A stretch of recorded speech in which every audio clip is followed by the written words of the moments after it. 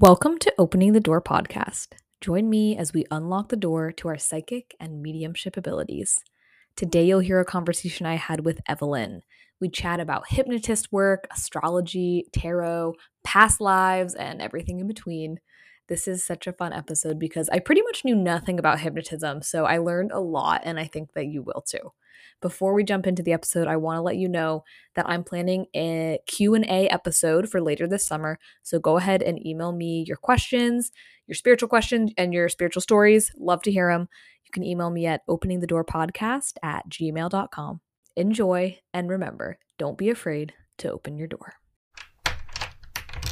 Today, we're welcoming Evelyn to Opening the Door.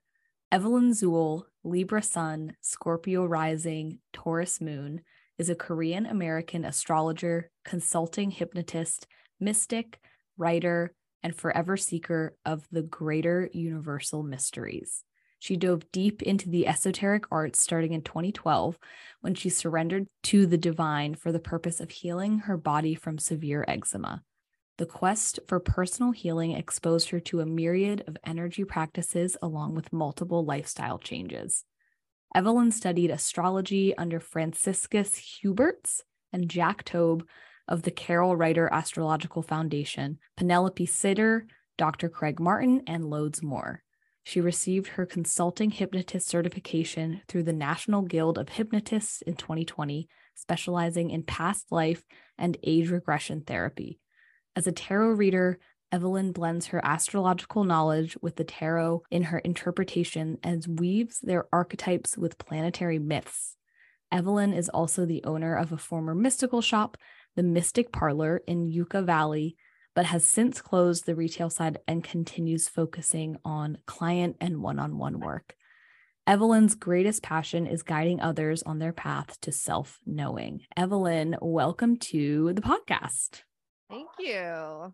Thanks for having me. I have dogs in the background, so I apologize for that. No worries at all. But thank you for having me.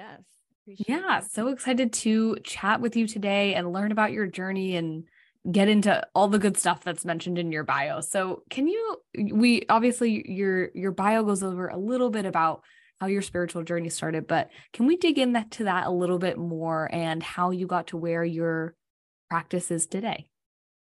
Well, it's been quite a journey. I'm 35 now. So, it's been, I suppose, my whole life is the journey, and it continues probably until the end, my last breath. But I would say I grew up in a spiritual household. My mother is religious, but also very spiritual as well. I don't think that those two are synonymous. And so I grew up with a mom who explored, the speaking in tongue, having sort of more mystical experiences in the Christian realm. I never personally identified with it, but I knew that I had some kind of connection that was unique for me. So I always was curious about the unknown, mysteries, what else is out there, the unseen. And, throughout the process of my life, ebb and flow of interests. And I got back really into it in 2012, as you mentioned in my intro, where I was suffering from debilitating eczema, and it got to a point where I kind of just surrendered. Like, if this is how it's going to be for the rest of my life, then something's got to change.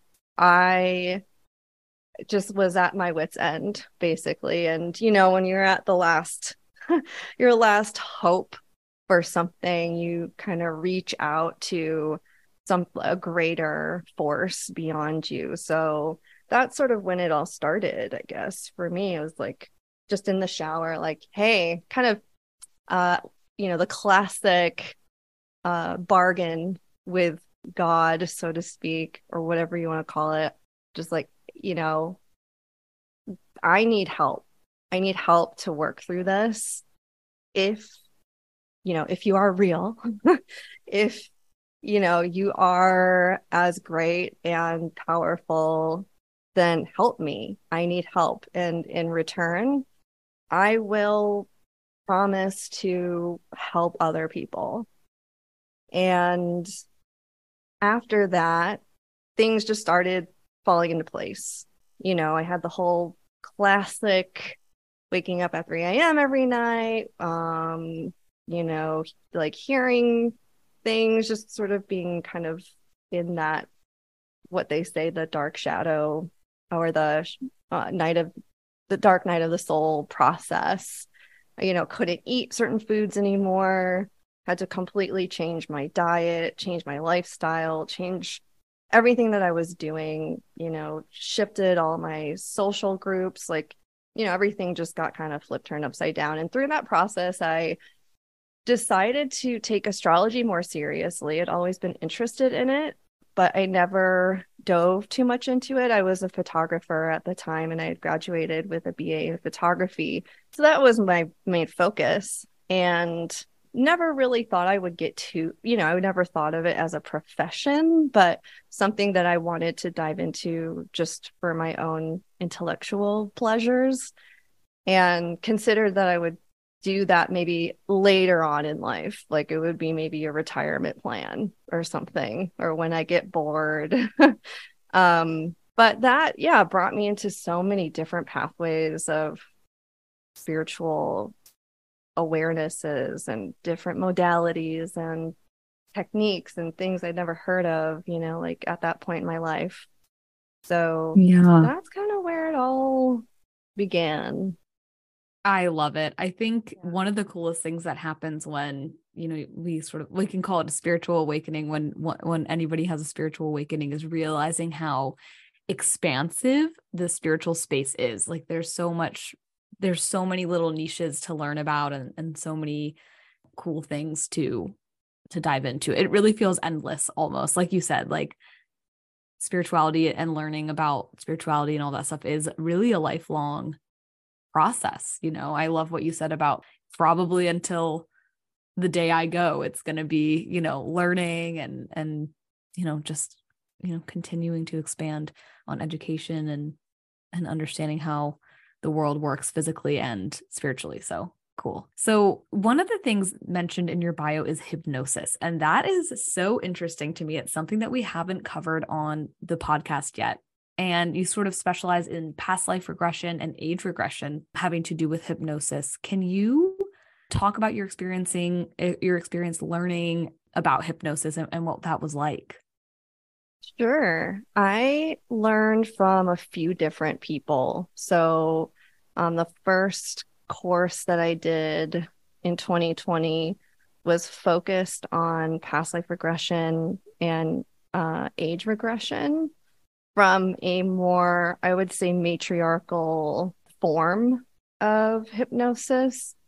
There's all different styles, and traditionally hypnosis, in my opinion, has been quite patriarchal in terms that it's been more dominated by kind of a masculine approach.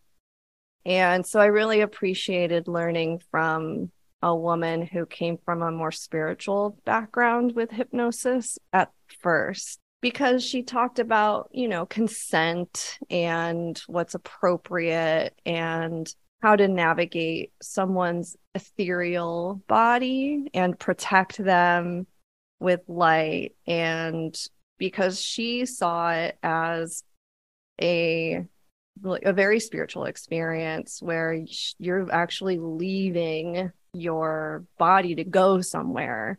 So she really taught and harnessed the concept of protecting the body while you're going on a journey through past life regression work or even age regression work. And then after that, I wanted to learn a bit more about the kind of, I don't know what the term would be, but maybe more of the psychological aspects of hypnosis. So like smoking cessation, like fears and, anxiety, depression, things like that. So then I learned in a more patriarchal process for that, which was much more linear, much more academic.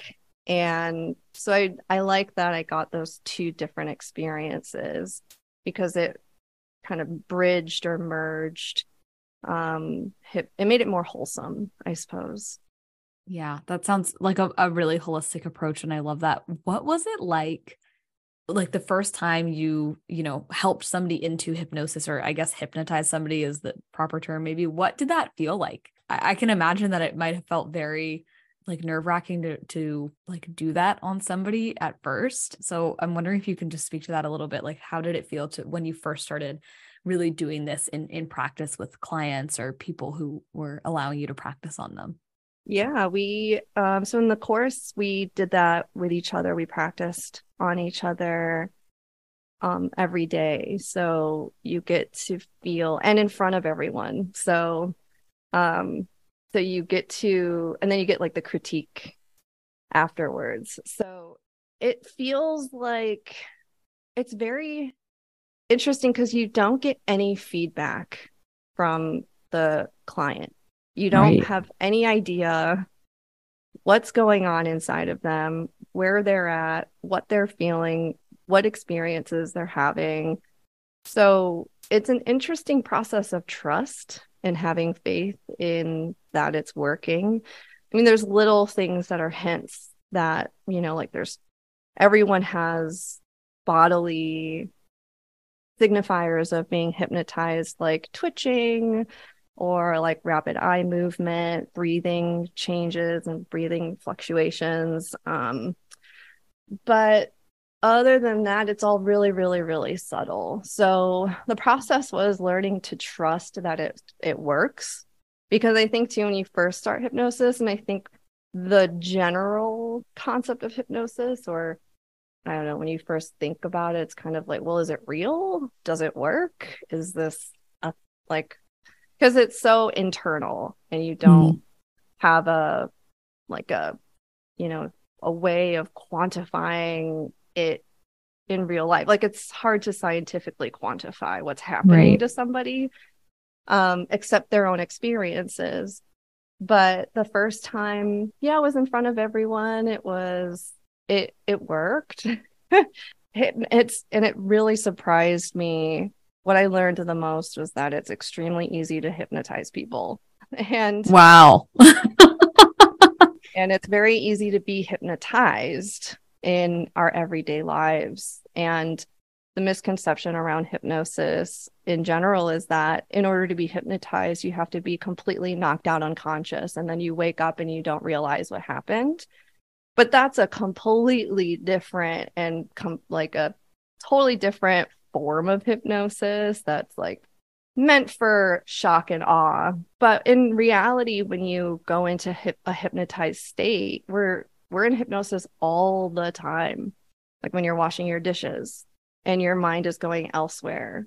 And when you're working out, when you're driving a car, when you're watching TV, those are all forms of hypnosis. And so when I learned about how easy it is for us to be in that state, it made me start thinking more critically about what is unconsciously merging into my mind and my unconscious world and just being more aware of what I'm putting into my brain, I suppose, my brain space. Yeah, I feel like as soon as you were talking about that, that's what I started thinking about too. Like, wow, there's so many times when, yeah, I'm washing the dishes, or it's like when you're driving, and it just happened to me today. I was driving and I started driving, and then I was like, did I go because it was green, or did I go because the other car in front of me went? Do you know what I mean? Like there's like this almost lack of presence. And I think, yeah, that really started when you were talking about that really made me think about that. And I guess we should define for people. Can you define for us the difference between like when a lot of the time when people think of hypnosis, especially myself, I think I'm going to learn a lot from this interview, is sort of like that, the party trick. Yeah. Like a guy comes and he hypnotizes, a few people on stage and they say this or do that. And it's like a party trick. Right. So can you explain to us sort of the difference between that and, some of the work that you do with sort of on the spiritual side of things, past life regressions and things like that? Mm-hmm. Yeah, so I learned from my teacher the first teacher about how she really did not like the concept of stage hypnosis because of the consent that is not a part of the process. And it really turns off a lot of people to hypnosis too, because yeah, there's, the hypnotist will do certain techniques, which is creating confusion and chaos for someone. And through that confusion, then through like instantaneous sort of shock processes, like tugging on the arm or like pushing on someone really hard, or like, you wave your fingers and you say a bunch of mumbo jumbo and then you like pull them. It creates this fawn. It's basically a fight or flight reaction that you're inducing into somebody, and which will create a process for them to leave their body. It's extremely dangerous to do that, especially when you're not harnessing a spiritual foundation for that, because, there could be entities around, there could be leeches, there could be energetic vampires, there could be things floating around energetically that see, oh, this person's unconscious. Oh, they're out. I can just slip right through. So yeah, I learned from my first teacher that was just like really, it doesn't serve anything. There's no purpose to it. Yeah. It's just self-gratification for the hypnotist. And I have had clients who went on stage and did hypnosis, don't remember anything, were completely embarrassed after the process and got completely turned off from the whole thing.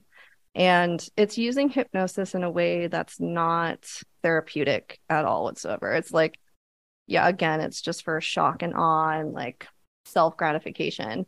And that, unfortunately, is one of the main how people are exposed to hypnosis. And who knows, maybe there's a reason for that. Maybe there's some sort of purpose that is such a huge conscious kind of archetype of what we think hypnosis is in the collective, to persuade us or sway us away from the very healing and therapeutic aspects that hypnosis can have for us. Because it has, majority of our issues in life stem from our thoughts and what we think. It's where it all begins. All begins in the mind. And so if you can control your thinking patterns and your thought processes, then you can control your behaviors, your future, your relationships. And it's such an easy tool. It's like so readily available that it makes sense that there wouldn't be a lot of emphasis on the healing modalities through hypnosis. So the past life regression is just extremely different. There's the dialogue between the client and the hypnotist alone gives the client agency over their own experience. And the client is the one that is doing all the work. They're the ones that are navigating their unconscious, exploring themselves, coming up with their own answers. No one's telling them, well, the way that I do it is I don't tell you what your experiences are. I ask you and you tell me.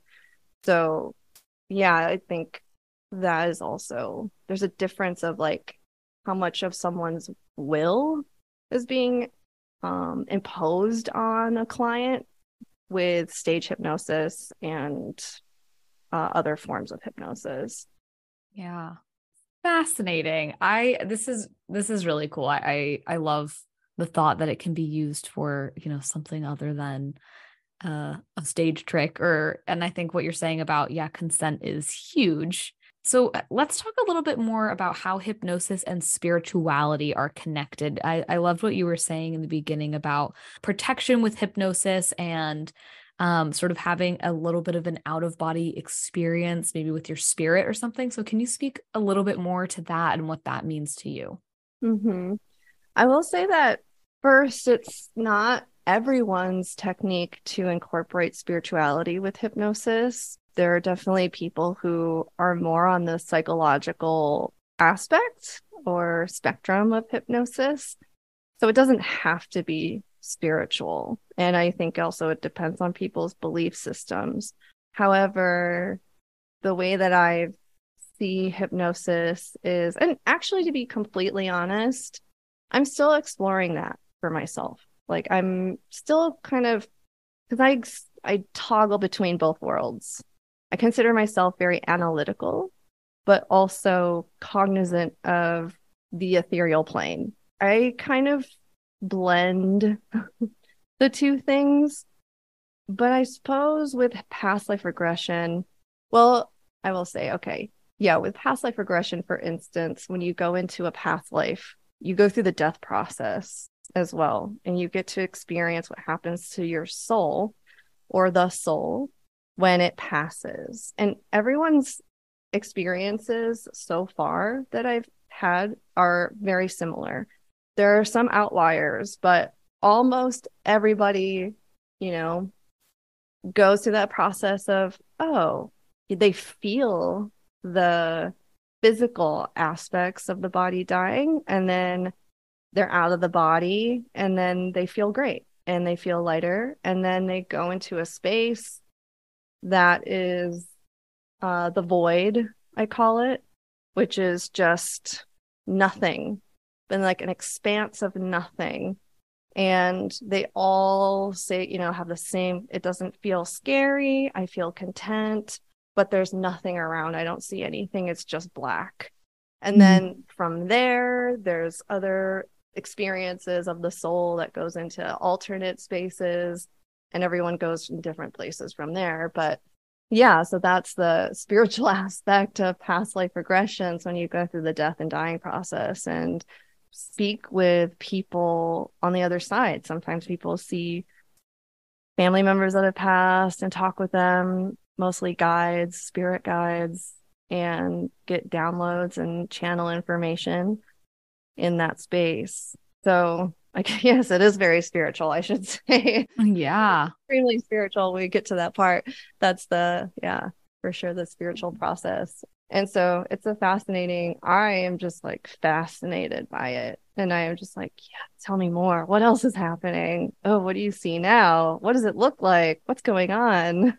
Yeah, that is really fascinating because it almost feels like a way to, I don't know what a better way to say it, but like peek behind the veil, and really get a look at, or just do some really cool soul travel, it sounds like, which is just, I mean, thinking about that in terms of you leading people through that is absolutely incredible that you are able to help facilitate that for people to have those experiences. That is really amazing to think about.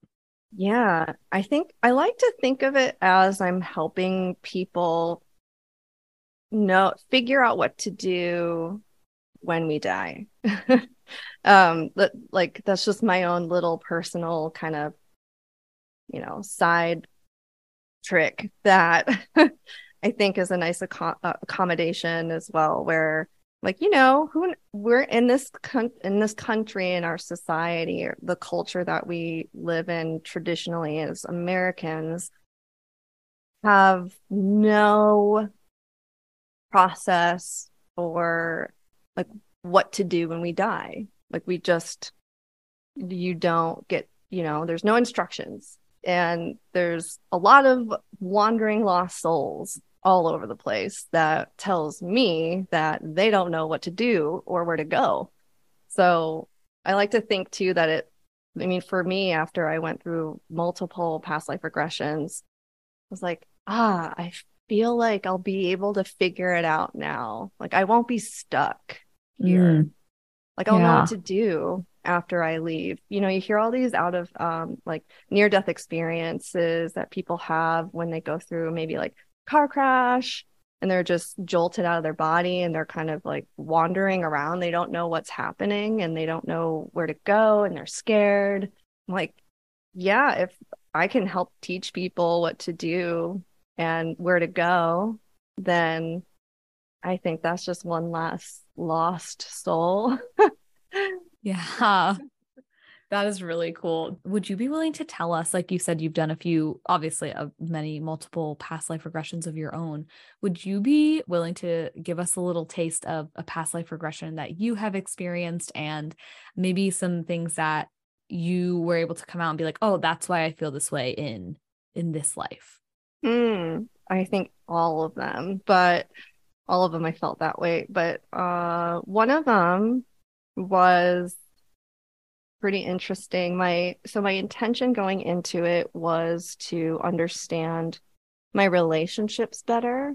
And then also it's interesting because I just threw it in there at the very end. I was like, and also I want to know what happens in the afterlife. I want to explore the other realms. And so I went through the first past life I went into, I couldn't even go into because I had a panic attack just being there. So I had to get taken out and then went into a different one where I was some kind of a like aristocrat woman who was really into art and beauty. I would say, a little shallow, just like kind of living on the material plane and not necessarily too deep. And it, for me, everything's really vivid. So I saw like, ornate, like intricate designs and architecture. But I feel like to me, that was through the lens of that life. Like I was able to recognize everything beautiful because she loved beauty so much and she appreciated it. So that's something I picked up. And then there was a period, or so we get to the last part of her life, and she was in a small church in her town.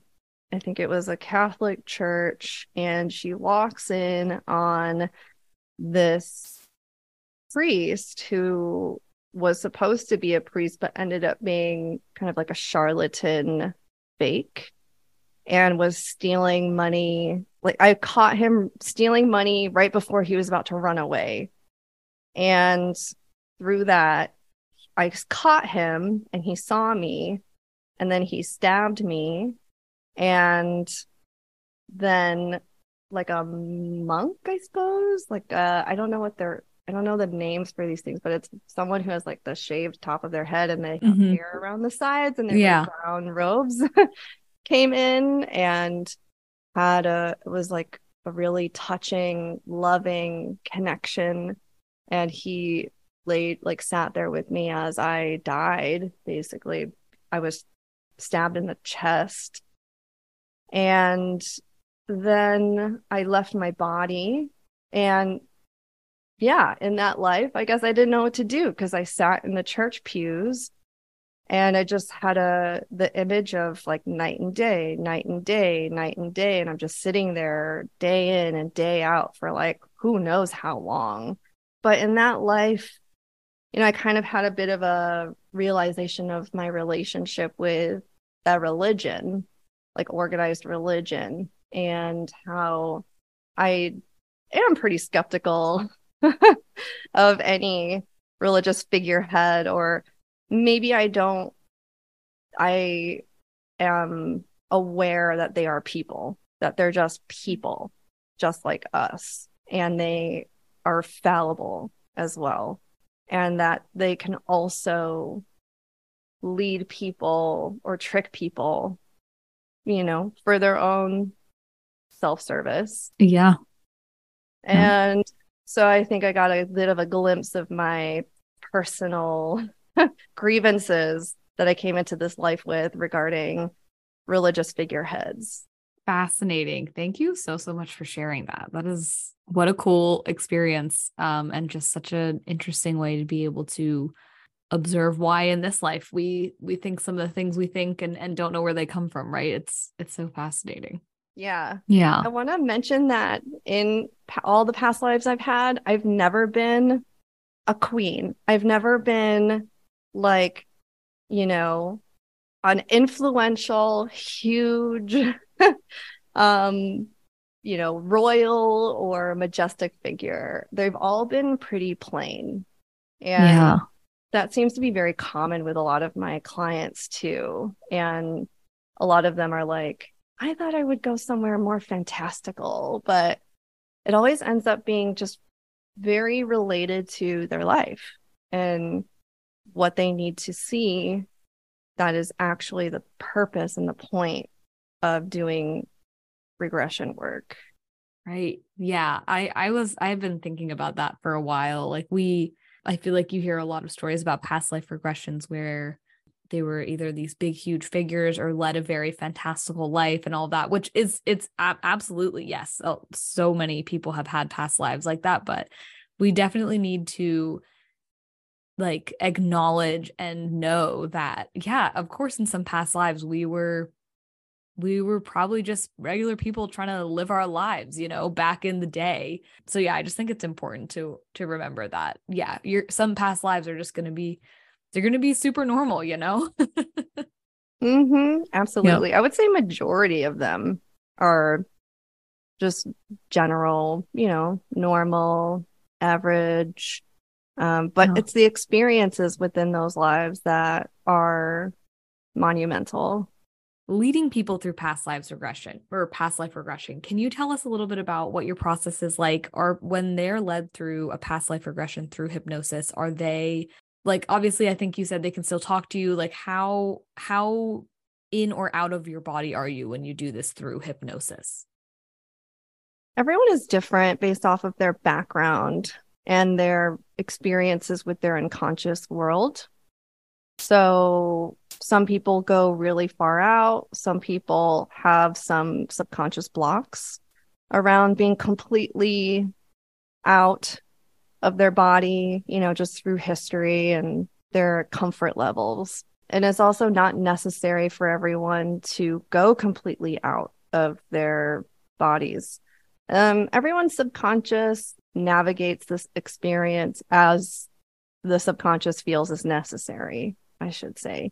So, some people, like, I'm pretty open. I think I'm pretty trusting and fluid to go and very, very, very far and very deep. It's like maybe the dissociation in me that likes the experience, but some people will have somatic bodily responses that keep them in the body, just for their conscious, like a reminder of like, we're still here, it's okay.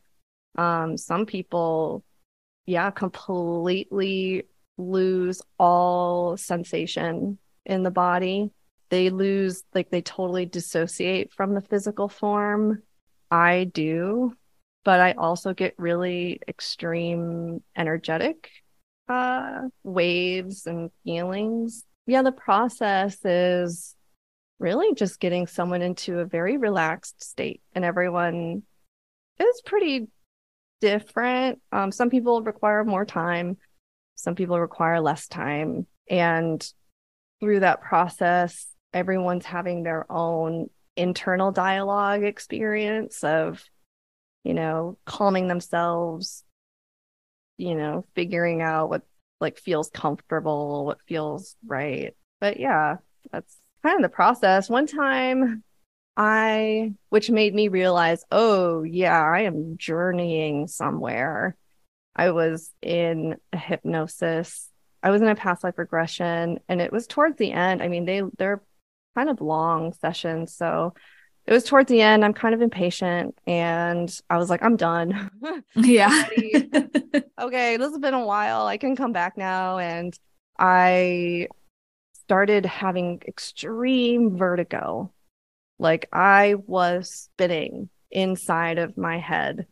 And I was like, okay, maybe I can't just come back because I'm not ready to come back. Like it wasn't like the portal wasn't open or something back into my body. So then I had to breathe and relax and say, okay, I'll just like release into the process and keep staying in that space. But yeah, when I experienced that, I was like, whoa, I'm feeling myself spinning in my body, which is such a wild sensation. Yeah, that is crazy. Do you think like hypnosis like this is connected with astral travel at all, or are they kind of two separate things?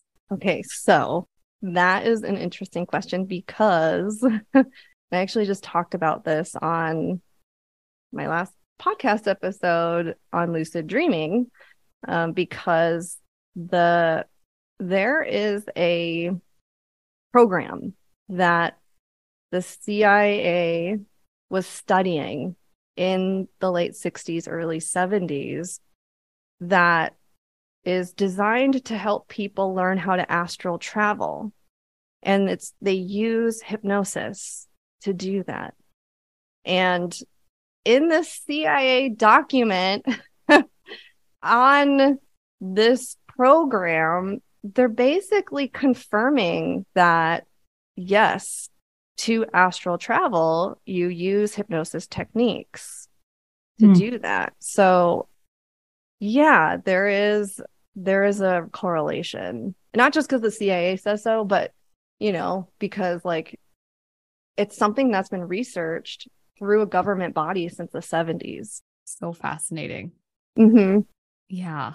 I know. Yeah. I've heard a few times about sort of the CIA and the FBI doing some research in terms of like using psychics for remote viewing and different things like that. And it's totally fascinating and kind of does feel like a confirmation that like, the stuff is really real and our bodies are very powerful, Right. Places to be. So Right. yeah. Yeah. It's Right. crazy. Yeah. I was going to say, like, not that we need, again, like the government to tell us what's real or what's not, but yeah, it's just like validating because, yeah, but the process for it is very similar. It's just relaxing your body, relaxing your mind, and then it's a process of visualizations.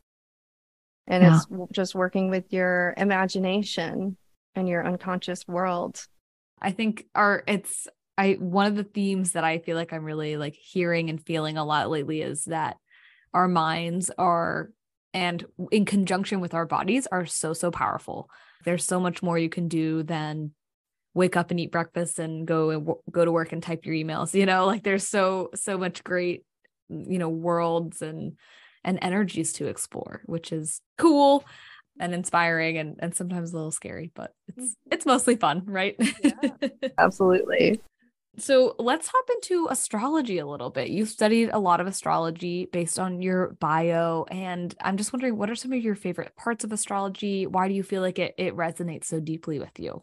I love astrology because it is a language that helps people to understand one another through symbolism. And it is, for instance, like math.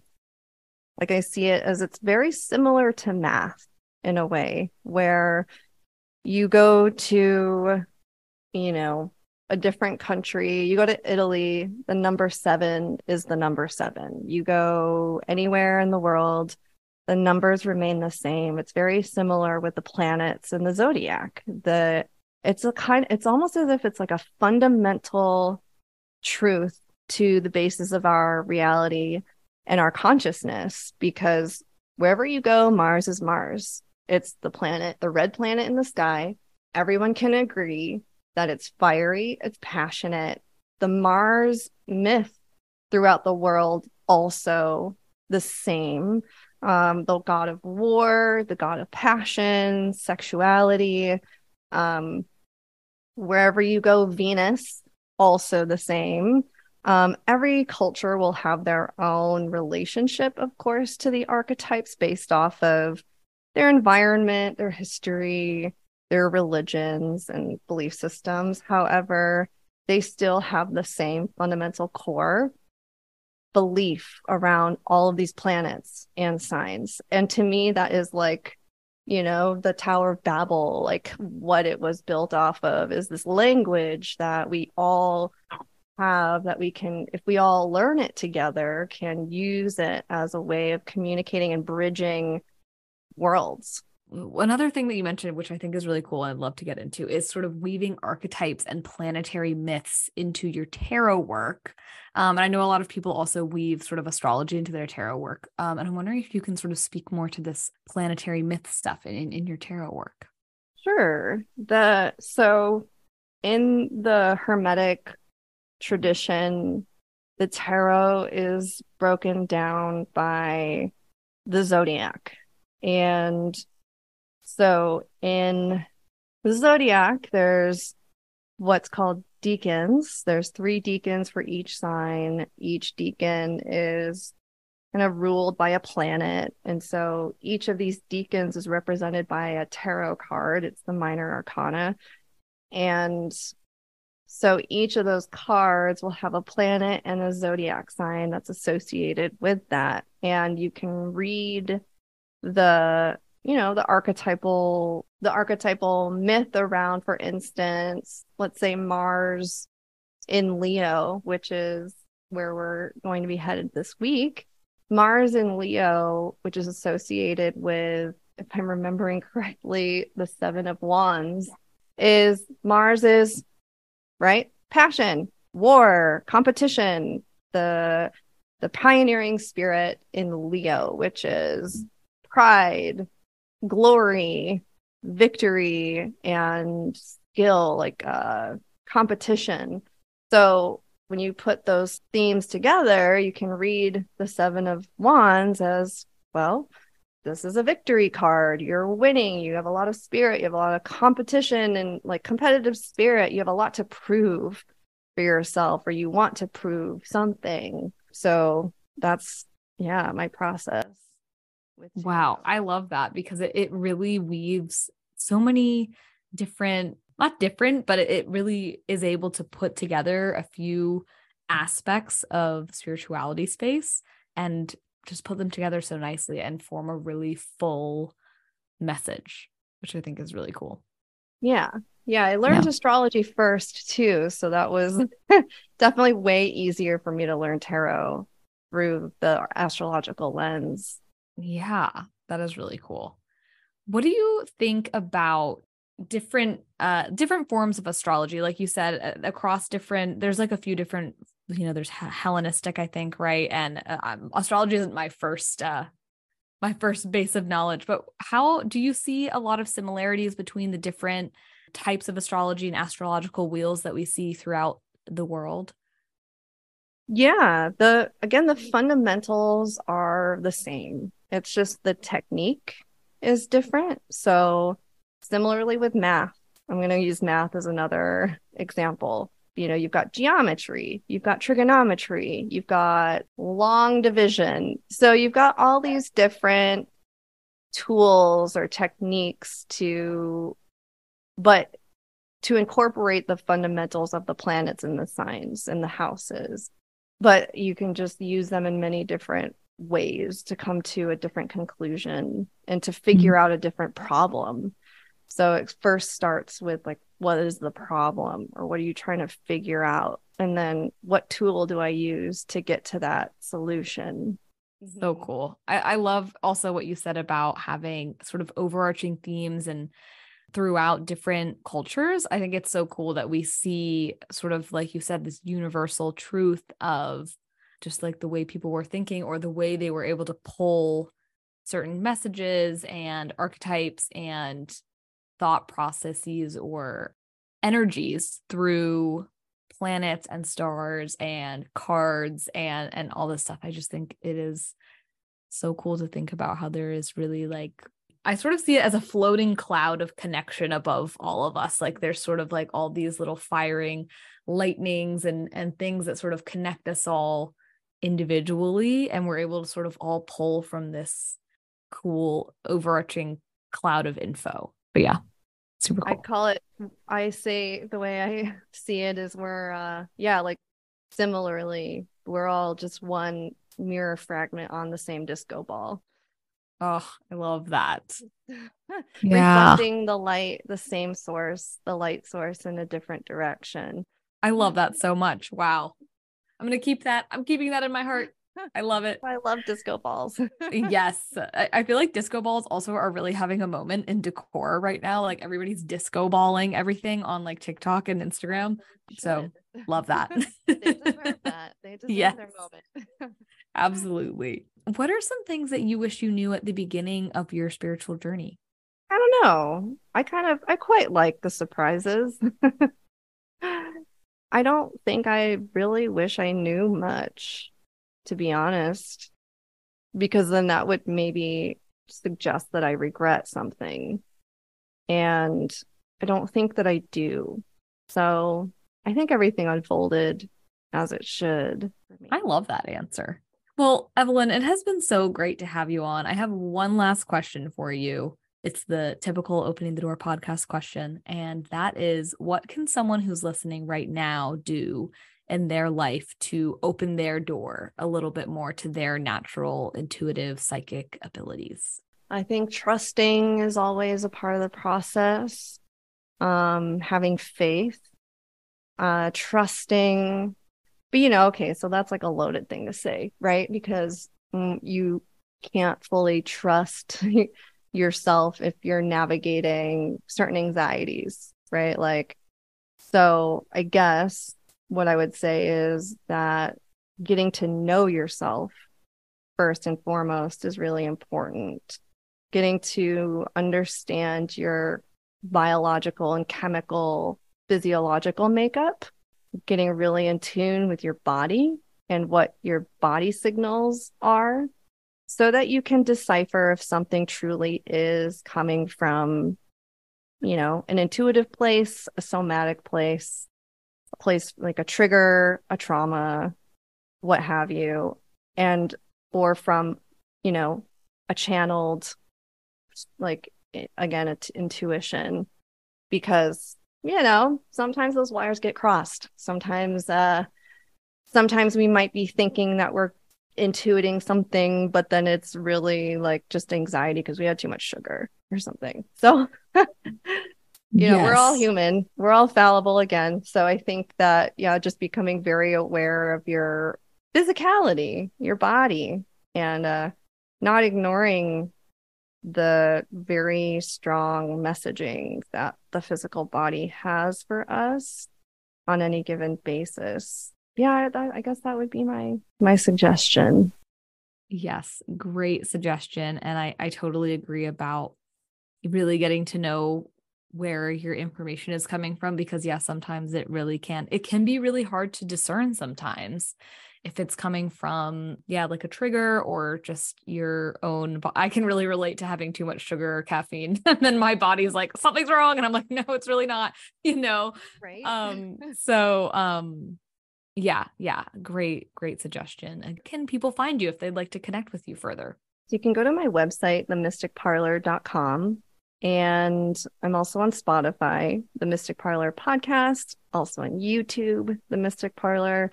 And my Instagram is evelyn.zuel. So you can find me in all those places. Wonderful, Evelyn. Thank you so much for being here. You're welcome. Thank you for having me. Thanks for listening to today's episode. If you love the podcast and listen on Apple, please be sure to rate and leave a review. If you want more from Opening the Door, follow along on Instagram at Opening the Door Podcast. Have a question about psychic work or psychic development? Email openingthedoorpodcast@gmail.com, and you might have your question included in one of our future Q&A episodes.